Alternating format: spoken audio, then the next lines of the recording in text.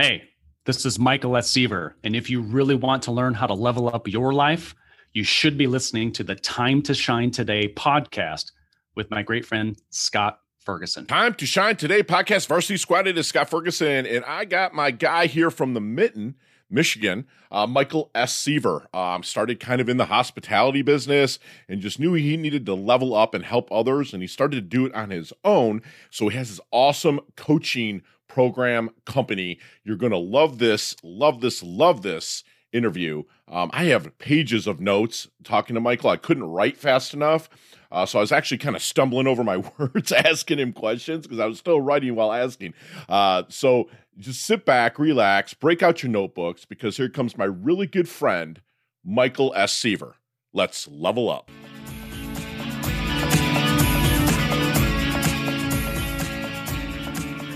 Time to Shine Today podcast, Varsity Squad. This is Scott Ferguson, and I got my boy from the Mitten, and my subscribers, know out there that we're from the Mitten, which is Michigan, and it's kind of like we can talk a little smack about Michigan, but nobody else can. So this is my homeboy. He relocated out to the left coast, and he's enjoying that warm weather year-round, kind of like I did here in South Florida, but we will always have roots in the Mitten, and I'm so blessed to bring on my good friend, Michael Seaver. He's learned that he's valued authenticity, growth, spirituality, wellness, and power, and how important each one is to him.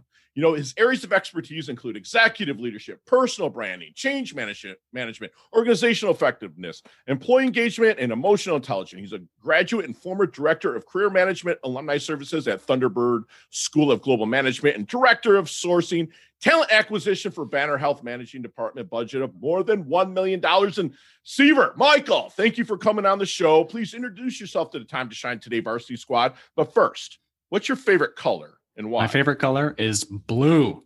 All right. Why is that, my man? Because the psychology of color is so interesting to me. Like, I like to figure out, what do they all mean? Yes. But blue means trustworthiness. It means competence. Yes. It means integrity.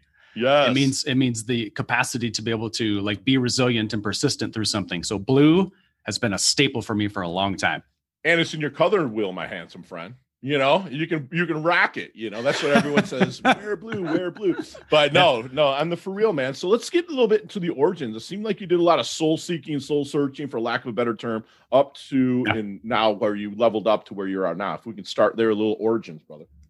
Yeah. So, both you and I being from the Mitten, right? There's something about, that environment or that place.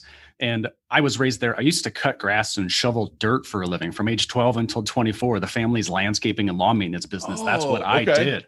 So that was my thing. So then in 2004, I moved to Metro Phoenix and started working in the hospitality industry.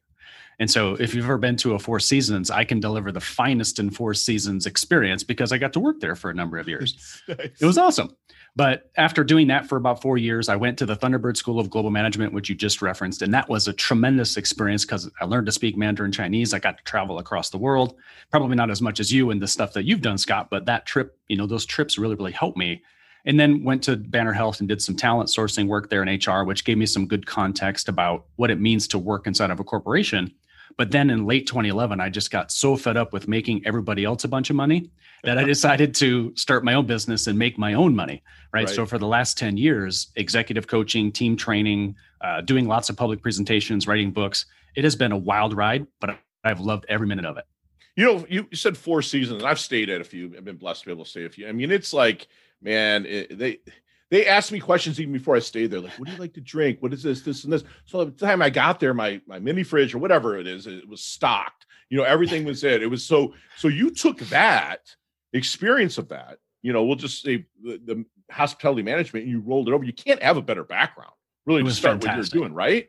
Oh my gosh. So you are so spot on, Scott, in that when you work at a place like the Ritz or the Four Seasons or one of those higher end brands, It's all about anticipating what the guest needs. That's the game. And so whenever we knew that one of our guests would be going to some sort of an event, maybe they were playing a round of golf or they were going to go watch some sort of a theatrical performance, we could forecast about what time they would be coming back to their room. So we would always have something waiting in the room for them upon their arrival when they were done. And so for me today as a coach or as, working as a consultant, I'm always trying to think 3, 4, 5 steps ahead to be able to forecast what it is that someone might need so I can get them to the end goal faster. That you just parlayed that right into my question, man. So I really appreciate that. So when you're going through a discovery period, when you're bringing clients in, what is your kind of secret sauce? I think you might just answer. Would you, if you don't mind sharing some of your secret sauce and helping them find their blind spots? Yeah. So for me, I try to turn the clock back a little bit. So there's a guy named Dr. Bruce Lipton. And so he studies brain waves.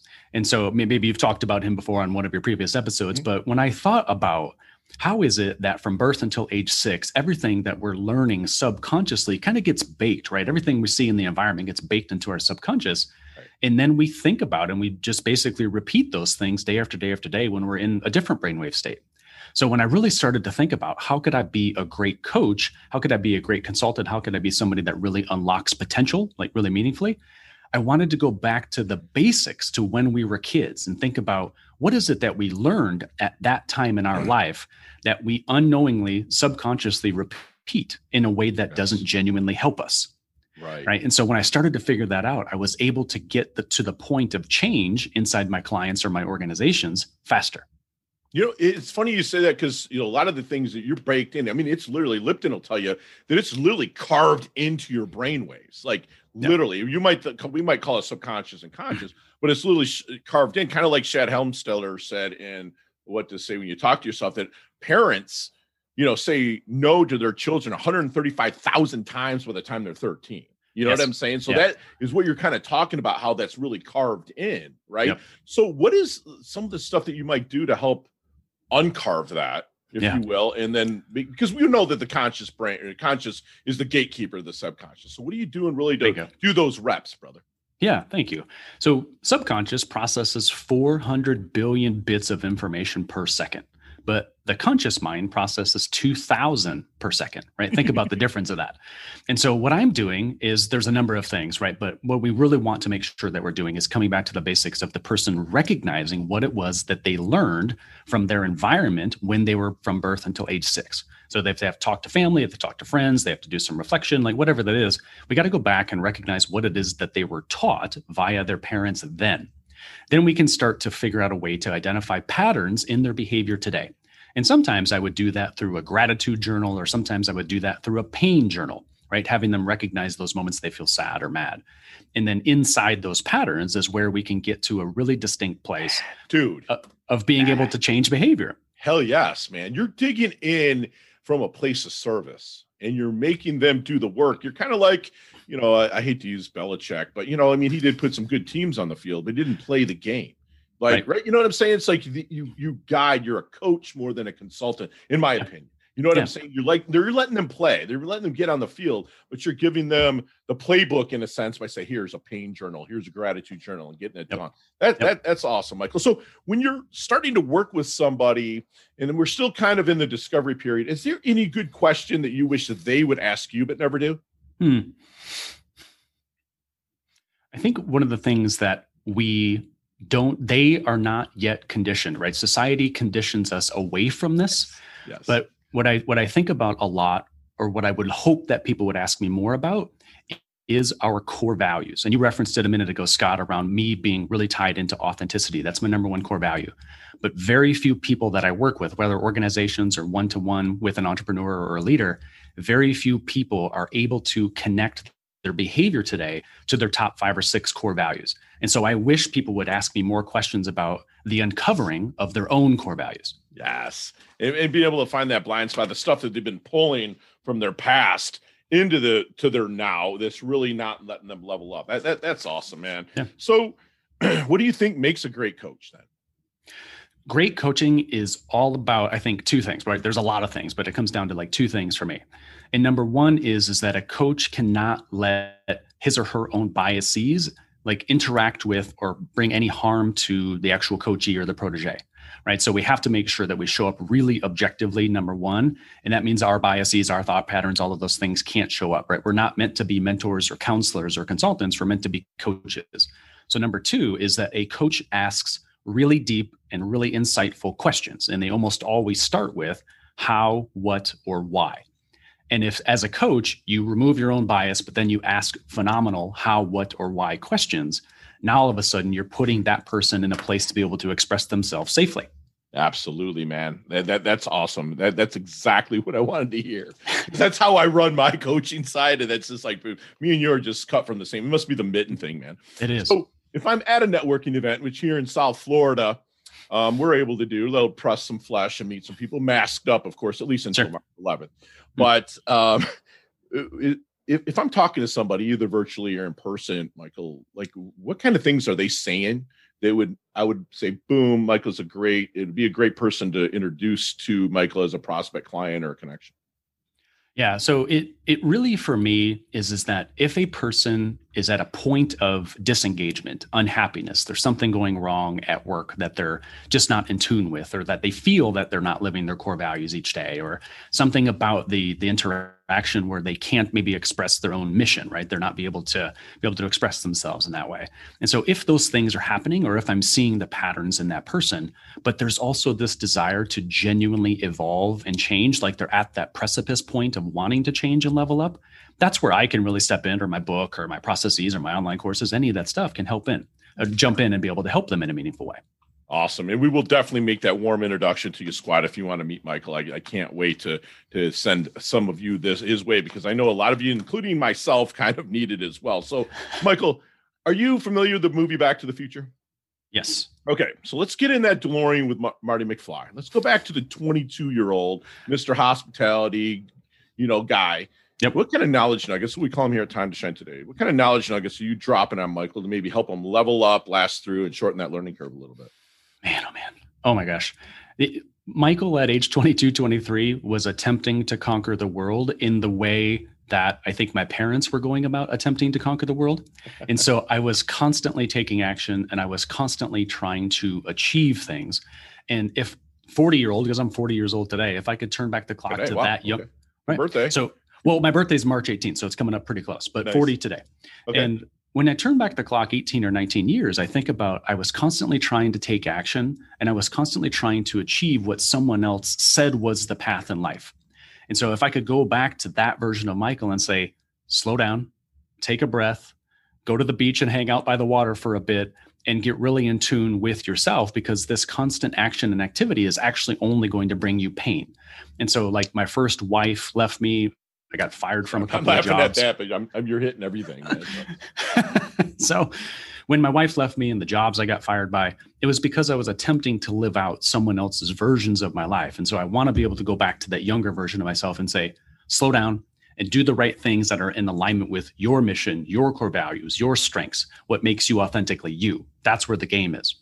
That's awesome. So you just said it, that you kind of pulled forward how you were, lack of a better term, raised. And you really would tell them slow down. Would he have listened? At that time? No. No, neither. There's like I always say that. At least you're honest, man. So how do you want Michael's dash remembered then? That little line between your incarnation date and your expiration date, life date and death date. How do you want Michael's dash remembered?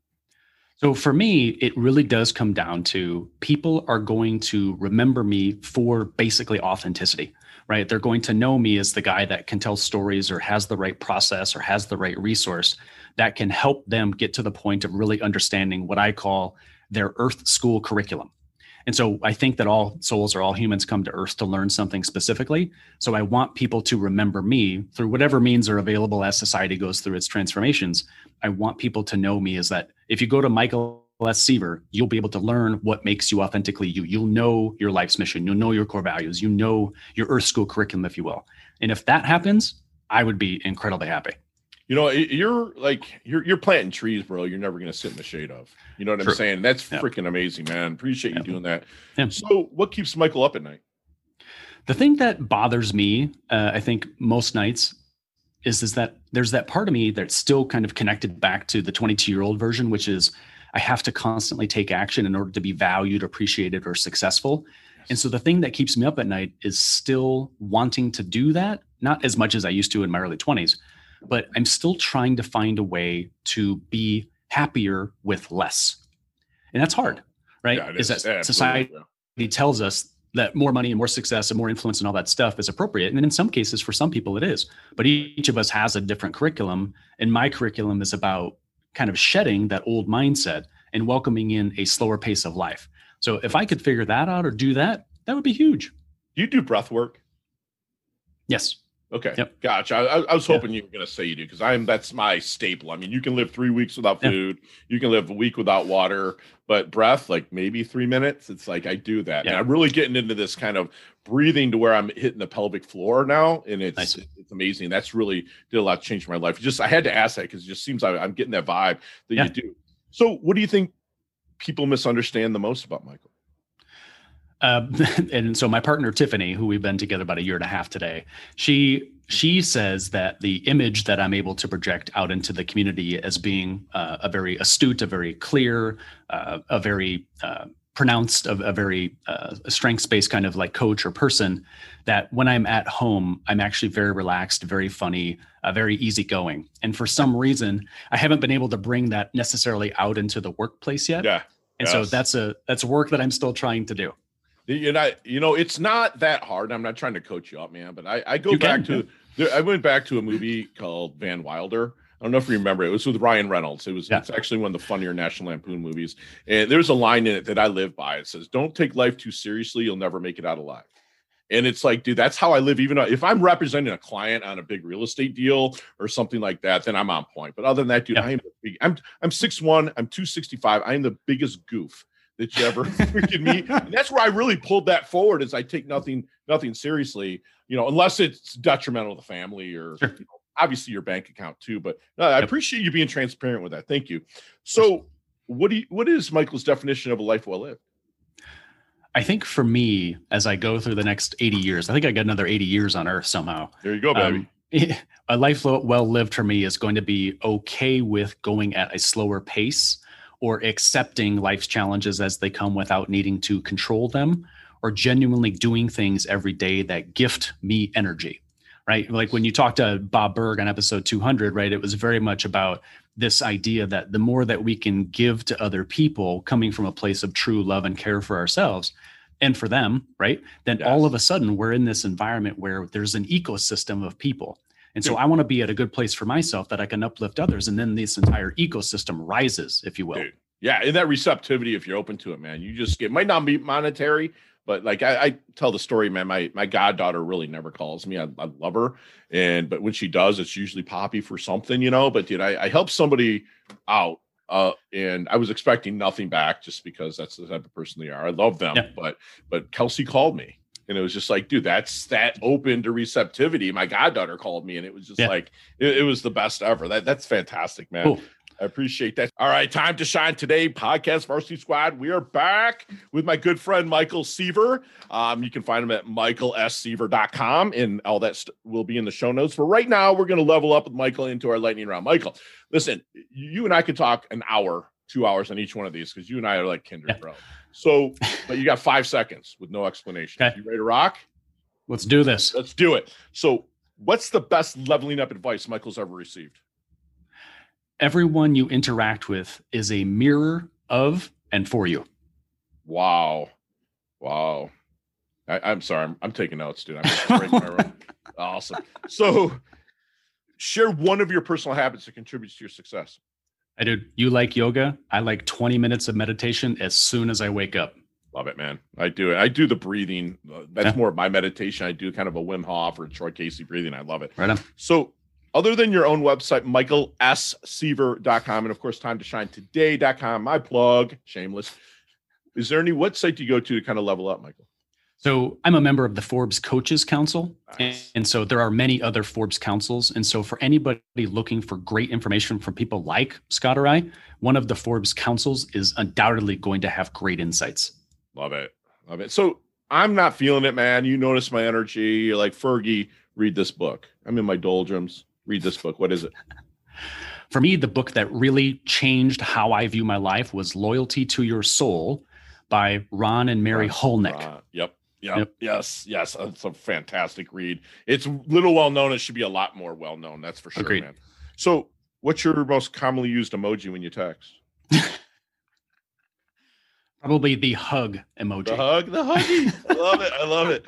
So, and don't lie to me. So you obviously listened to Berg's interview, but like, don't lie to me on this one. Like, what age physically would you stay for the rest of your life if you could still keep the knowledge you've gained and garner more? What age physically? And don't lie, Michael. What is it? I mean, I'm 40 and I feel the best I've ever felt. Yeah, I say 32 just because it's a lot easier for me to get out, but I'm going to be 50, and it's kind of like, I would just take that 28 to 32 physically, but 40 if you look like you do, and that's awesome. I'll let you slide on that. So, what is your favorite charity and organization like to give your time or money to? Right on. Big Brothers Big Sisters and where in my case, Central Arizona. I love it. And I used to do that in the east side of Michigan there. And I love it. And I still write that check every year, and it's the best thing I can do. Yeah. Last question. You can elaborate a little bit. What's the best decade of music? 60s, 70s, 80s, or 90s? Listen, I'm a child of the 1980s. So you get me an 80s rock or metal band and I'm yours. Bro, that whole decade. I always say 80s too. And I was born in 72. So I was able to kind of like see that the 80s, and it's like, man, they had everything. I mean, you had the origins of rap, you had like you said, metal, and you had the glam rock, with Poison and whatnot. You had all the other hair bands, Big Hair Don't Care kind of stuff, and then you had the U2 Irish Invasion. You had Duran Duran with the English or Australian Invasion. It's like, dude, everything happened in the 80s. It was the best decade to be alive ever. It was amazing. I got my driver's license. I'm sure they didn't like it, but, and I graduated in 1990. So like that whole 80s was my jam. So Michael, how can we find you, brother? You said it a couple of times already, Scott. MichaelSSiever.com is the best place. You can learn a lot about online courses or the book that I just published called I Know.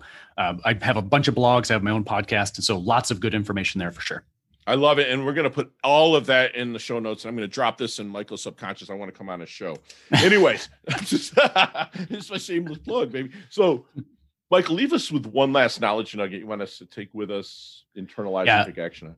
The thing, I think that the theme of your and my conversation, somewhat unknowingly, but it has been really powerful, has been be the person you needed when you were younger. And that to me is so profound in so many ways, in that each of us in our younger years has some sort of a challenge that we endure. Around age 27, 28, 29, we overcome the challenge. And then the highest and best use of our life for the next 20 years, from like age 30 to 50, is to help other people overcome that same challenge that we had for themselves. So I love be that. the person. Be that person. It's like mentoring, right? In a sense. I mean, like my mentor used to say, the more you mentor, the more immortal you become. So that's just amazing, Michael. I really appreciate you sharing that. And Squad, you've just gotten like a legit masterclass with my good friend from the Mitten, Michael Siever from MichaelSsiever.com. He is all about kind of staying steps ahead, but he does it in a way of care, and he wants to like anticipate, but not give you the answers. He's really asking those powerful questions to pull you forward. He wants you to kind of beginning with recognize what you learn from your birth to age 6, identify those patterns, either through a pain journal or a gratitude journal. And Michael can really, really, help you with that. You ask your coach, if you're going to hire one, which we hope it's Michael with his authenticity, but ask their coach about their core values, what really means to them.